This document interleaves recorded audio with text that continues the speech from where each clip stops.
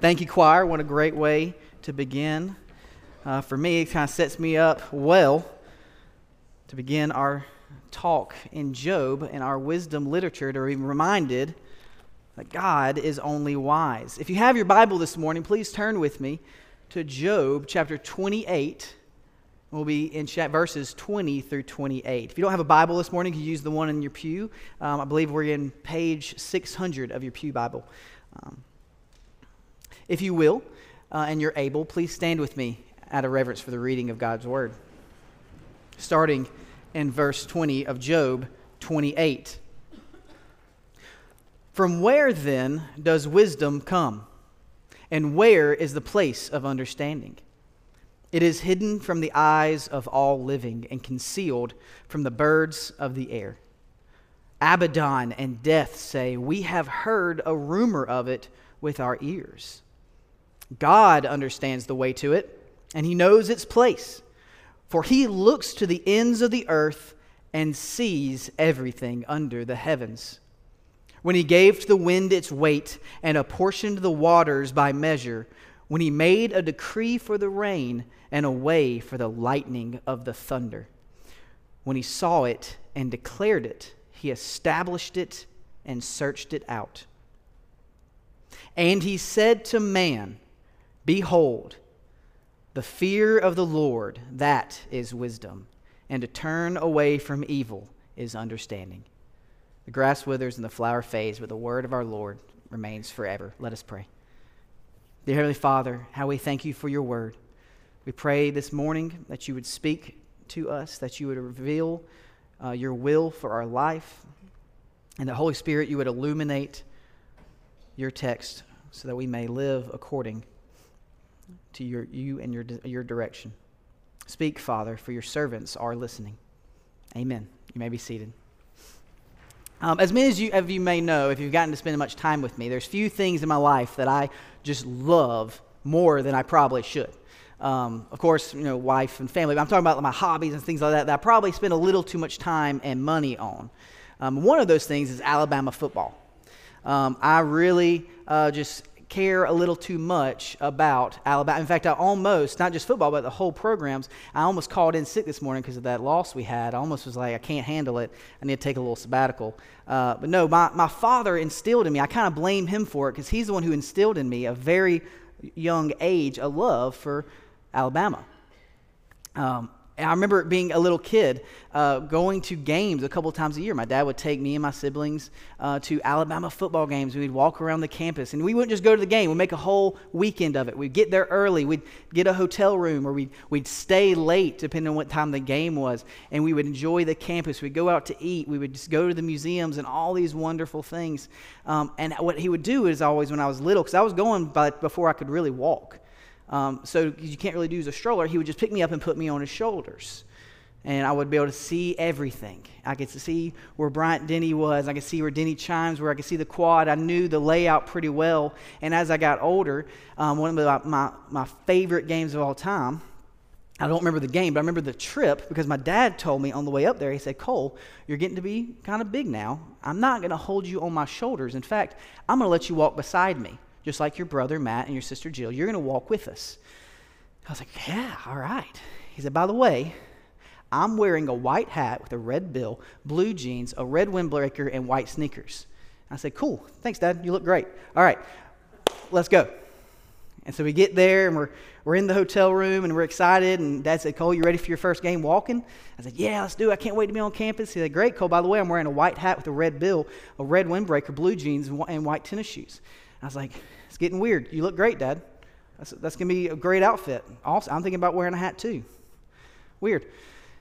And we get to the campus. It's the morning of, and we're kind of riding the trolley closer to the stadium from where we parked. And my dad leans over and says, hey, Cole, you ready? I said, yeah, I'm ready. He said, by the way, I'm wearing a white hat with a red bill, red windbreaker, blue jeans, and a white tennis shoes. I said, Dad, I get it. Okay, you look good. As we get on this campus and we start walking, I'm so excited. I'm thinking, all right, when we go up here, I'm going to take a right and go to Denny Chimes. Then we're going to hear the band playing. Then we're going to go down and we're going to go to the Walk of Champions. That's to the left a little while, about so many feet. I had it in my mind. I had it mapped out. And then we started hitting the crowds. And here's the thing about me when I was younger. I'm short now, but I was really short when I was young. I couldn't see anything. All I could see was just belly buttons for miles. Just that was my point of view. Couldn't see anything. I didn't know where I'd go. And very quickly I realized I was turned around, didn't know where I was going, didn't know where I was, and I was lost. I had so many plans, and I had so many expectations, and I was so excited, and all these things failed me very quickly when I got lost in the crowd. But then I remembered white hat, red bill, red windbreaker, blue jeans, and white tennis shoes. And so I just started repeating that to myself until I found a white hat with a red bill, red windbreaker, blue jeans, and white tennis shoes, and scurried up and found my dad. Now, in my mind, at that age, I felt like I was gone an hour and I had to traverse a mile to get to him. I was probably like 2 feet behind him for 15 seconds, but it was a harrowing incident. And in our passage here, we see this character, Job. Some of you may be familiar with him, but if you're not, Job is one of our wisdom literature characters, and he was described as a wise man. He was a good man. He was an innocent man, and yet God allowed Job to experience great suffering and great, great loss. And it's at this point in the story that Job is feeling very lost. The things he understood about the world, the things like God will reward the righteous and punish the wicked. These things that he was saying, God, I am righteous. Why am I being punished? Why am I being allowed to go through these things? These things he believed and these things he understood the world through began to fail him, and his friends failed him, his worldview failed him, and he felt lost. I believe many of us may relate to that as well. We know that feeling when things don't make sense. And in this poem, we find that while Job is questioning everything that he believed, he is stumbling with this mystery and confusion over wisdom. And I believe that here in this poem, this kind of break between what we've been reading through Job and God's response, this break in the story, we are given this poem where Job expresses his frustration, his irritation, his confusion, but ultimately his acceptance and understanding of God's wisdom. For I believe he comes to realize that the mystery of God's wisdom is not solved by answers or the development of skills, intelligence, experience, all these things we might attribute it to. No, it is instead revealed by God when he extends an invitation to the source of wisdom, namely himself. So this morning, I would like to share with you 3 truths about God's wisdom. Not man's wisdom, but God's wisdom. 3 truths that I believe that can help us develop a deeper understanding of godly wisdom and how we can apply it to our own life. The first truth and the first point is this, is that wisdom is hidden from us. Wisdom is hidden from us.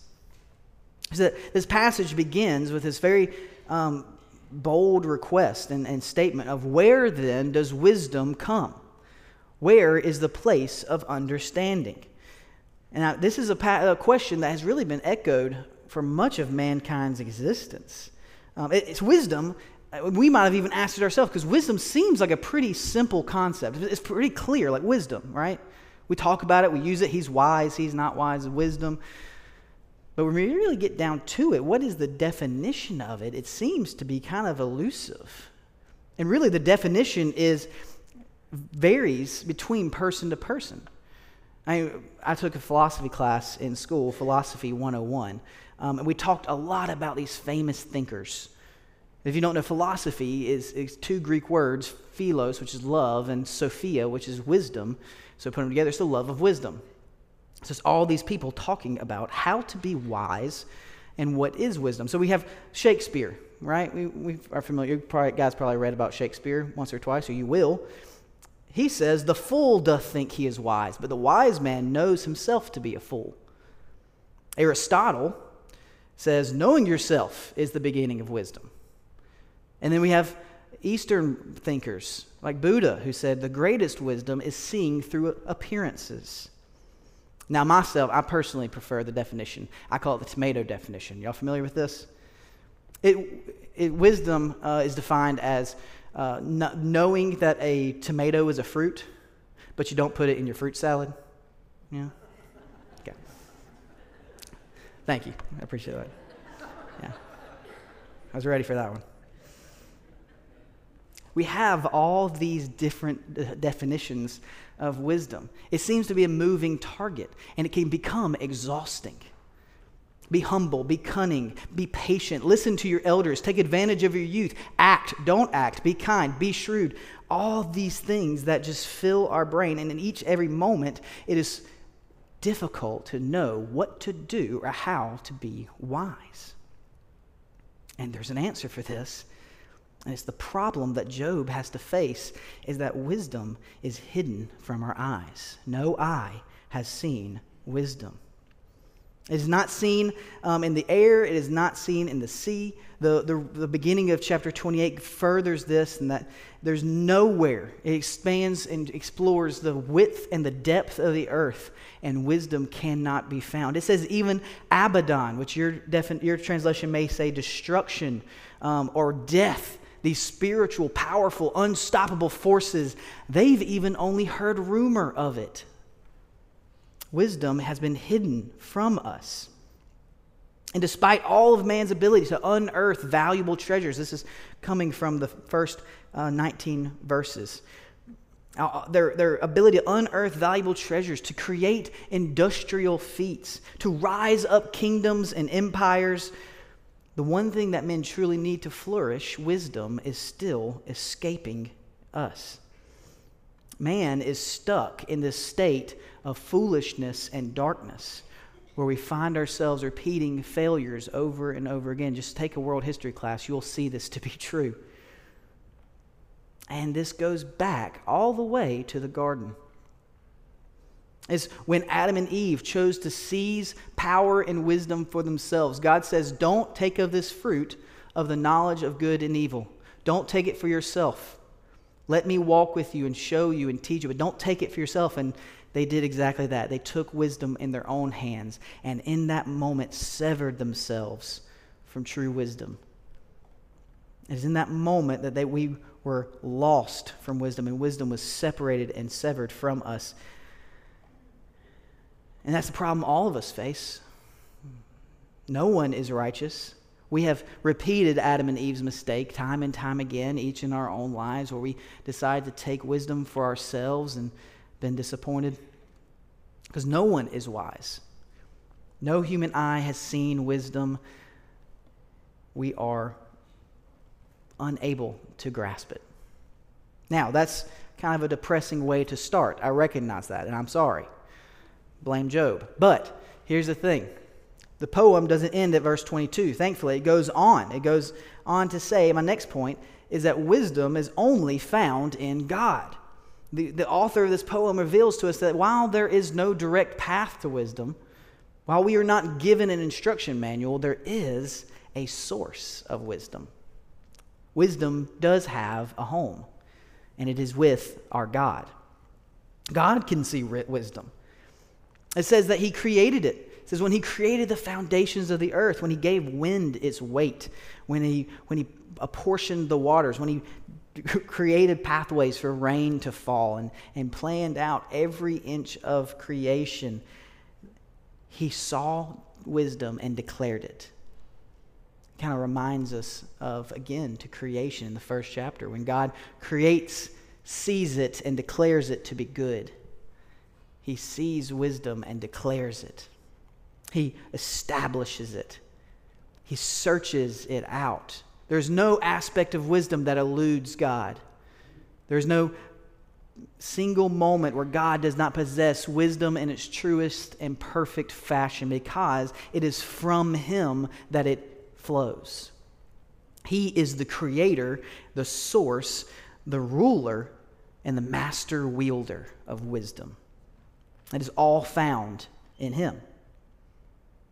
And God operates and runs this world accordingly to his wisdom. So we see Job is throughout this book is frustrated and hurting because of his worldview of how things should run and how God should operate has come crumbling down. He's saying, God, obviously, you are not doing something right. I'm suffering and I'm innocent. What are you doing? You're not doing your job very well, obviously, because I should not be suffering. I'm righteous. There are wicked out there who are prevailing, and I am suffering. Why would you do this? Job is in a moment of lostness, and he has turned against God and is accusing him of not running the world very well, not doing his job. And we see God answers him later in the conclusion of Job, of the book. God basically tells him, I'm running the world not according to how you think it should be done, not according to your policies and your understanding. I'm running the world according to my wisdom. And thankfully, that is true. Thankfully, God does not run the world according to our wisdom or our understanding or my understanding. I feel like I could make a big mess of things very, very quickly. I mean, you may relate with this, but oftentimes, the people I would so quickly ask God to punish, those who I would see the wickedness in or anything like that, I'm quick to point out their wickedness, but I'm slow to remember the wickedness of my own heart. Like we said before, wisdom is not just hidden from those who aren't good, nice people, but they're hidden from all, because Scripture tells us all have fallen short of the glory of God. There is no one who is righteous. We all are wicked in our heart because, just like Adam and Eve, we have chosen to turn from the Lord. So thank goodness he doesn't punish the wicked the way we see fit. Thank goodness he didn't actually, when he told Adam and Eve, do not take of this fruit, for you will surely die. Thank goodness he did not kill them in that moment, as he definitely had right to do. He told them, you will surely die, but they did not die in that moment. Of course, death entered the world and they were spiritually deceased, but he did not kill them. He provided for them a covering of their shame. He wrapped them in a sacrifice of an animal, wrapped them in skin, hid their shame from the world. God does not act on how we think he should act. He acts according to his wisdom, which he tells us is the foolishness of man. And the wisdom of man is the foolishness of God. We should find great comfort in knowing that our Father in heaven is able to run the world according to his wisdom. I think of it this way. I'll go back to, time when I was younger. Say I was driving to Alabama, Tuscaloosa, I don't know. But have you ever been in the car with your parents and it's storming outside? It's a very bad storm. And I remember being a kid and sitting in the back seat and looking through the windshield and not being able to see a thing. So when the windshield wipers are going really fast, and I'm like, it's just headlights. It's all I can see. But there's no fear in that moment for me. I don't remember being afraid of the storm. And the reason I wasn't afraid is because my father was driving the car, and he was a good driver. Now, he might tell you now that he was terrified of that storm, but for me as a child in the back seat, I found great comfort knowing that my dad was driving and I didn't have to, that he was able to handle the car and the storm. And that is how the Lord upholds the world. Everything works according to his wisdom. He holds all wisdom, and he is lovingly upholding his creation by his wisdom. We may not understand it, but we can find comfort and truth in his wisdom. Now, here's the beautiful thing. That's a pretty okay sermon. Wouldn't y'all agree? That's a pretty good passage. Here's the problem. We don't have wisdom, and we are sinful, so we will never have wisdom. But here's the good news. God has wisdom, and we don't have to worry. We can just trust God. We can go to lunch now, right? So that we'd all be okay with that. But the passage goes on for one more verse. And we have one more point this morning. And that is, wisdom is a gift of grace. Because this whole poem, Hebrew poetry is different. It's not so much based on rhyme, but on pattern. It is based on rhythm. And so the poem has a flow to it. It has a bounce. Certain things happen in a pattern. It's like A, B, C, A, B, C, A, B, C, A, B, C. And we get to passage or verse 28 and things change. It goes from A, B, C, A, B, C, A, B, C, F, E, J. It changes everything. It shakes the reader to read verse 28 in the original Hebrew. Because it is in this passage, in this verse, that God steps in. He doesn't have to. He has his answer. Job has the answer that God is in control. Just deal with it. But God steps in. He pulls back the curtain, steps onto the scene, and he offers to Job and to man wisdom. He says, and he said, behold, the fear of the Lord, that is wisdom, and to turn away from evil is understanding. He says, the mystery of wisdom is revealed to us. It's not a charge to learn more or to work harder or to be better or to do more. It's through an invitation. It's through a covenant relationship with God. That's what he offers. He says to fear him, which of course is to recognize, not to be afraid of God, not to be scared of him or run from him, but to recognize who God is and to respond accordingly. And to do that is to turn from evil and back to the Lord. To turn away from evil acts, from wickedness, and turn towards the Lord, the Holy One. This is not something that God has to do for us.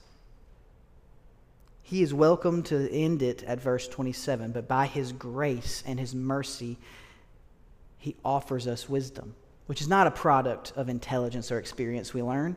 It is not being kind or being humble or being smart or being older or being younger or being richer or being poorer. No, it is simply by being in relationship with our God.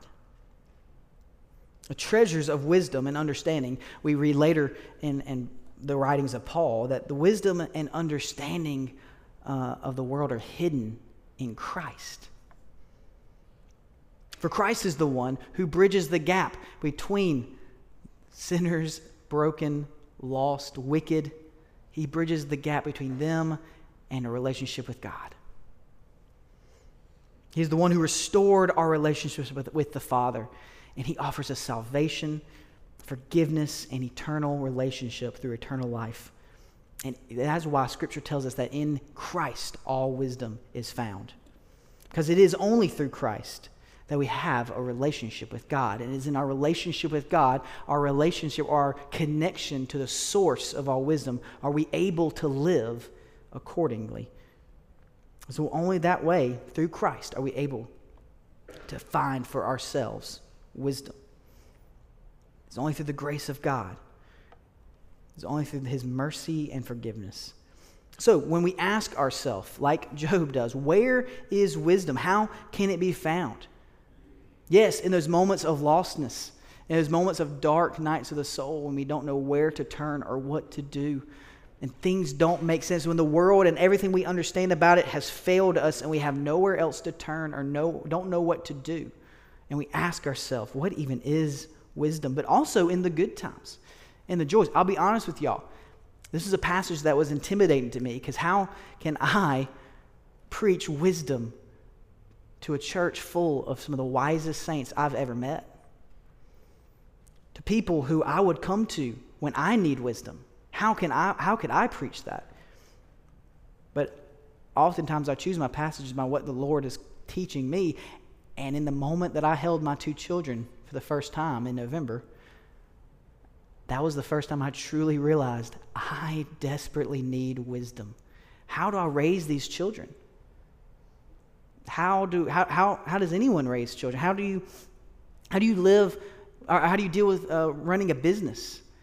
How do you live your life ethically and morally? How do you go to work and be a light for Christ? How do you have relationships? How do you be a good husband or a good wife or a good mother or a good son or daughter? How do we even live in the good times or the bad without wisdom? In these moments, we feel like we're lost and jostled by the sea. And it is in these moments that God does not, just like Job, he does not offer us answers. As frustrating and angry that may make us, God does not offer answers. He does not offer a solution to our momentary frustration. He offers to us a pathway, not to wisdom, but to the source of wisdom. It's not a step-by-step process. It's not a book to read.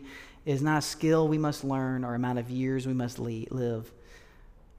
No, God offers to us instead an invitation to the source of wisdom, an invitation to himself, to God himself.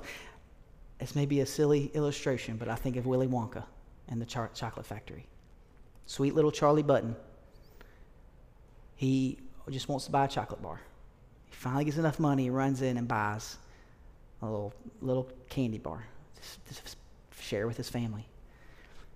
And in that is the golden ticket, which then leads him on a journey through the chocolate factory, through that scary tunnel, through the chocolate rivers and all the good stuff. But at the end, he is not given chocolate.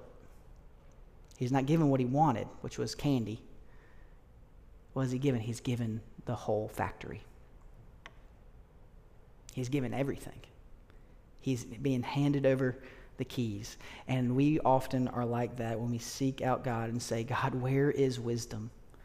How do I do this? What even is this? How do I handle these things in my life? Would you just fix them for me? Would you just give me an answer? He offers us instead the whole thing. He offers to us a relationship with himself. So, while no eye has seen wisdom, we can look upwards to Jesus.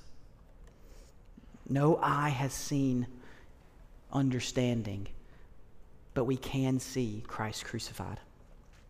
And in these moments of trouble or the moments of good, and the moments of empty and the moments of plenty, we can be rest and assured in our relationship with the Lord. And through that relationship, does he guide us and direct us through his Holy Spirit. Red windbreaker, a white hat with a red bill, blue jeans, and white tennis shoes. When I was lost in the crowds, I didn't want to know where I was. I didn't want to know how to get home. I didn't want to know where Bryant-Denny Stadium was. I didn't want to know where my ticket was. I just wanted to know where my dad was. Because in him was all my answers.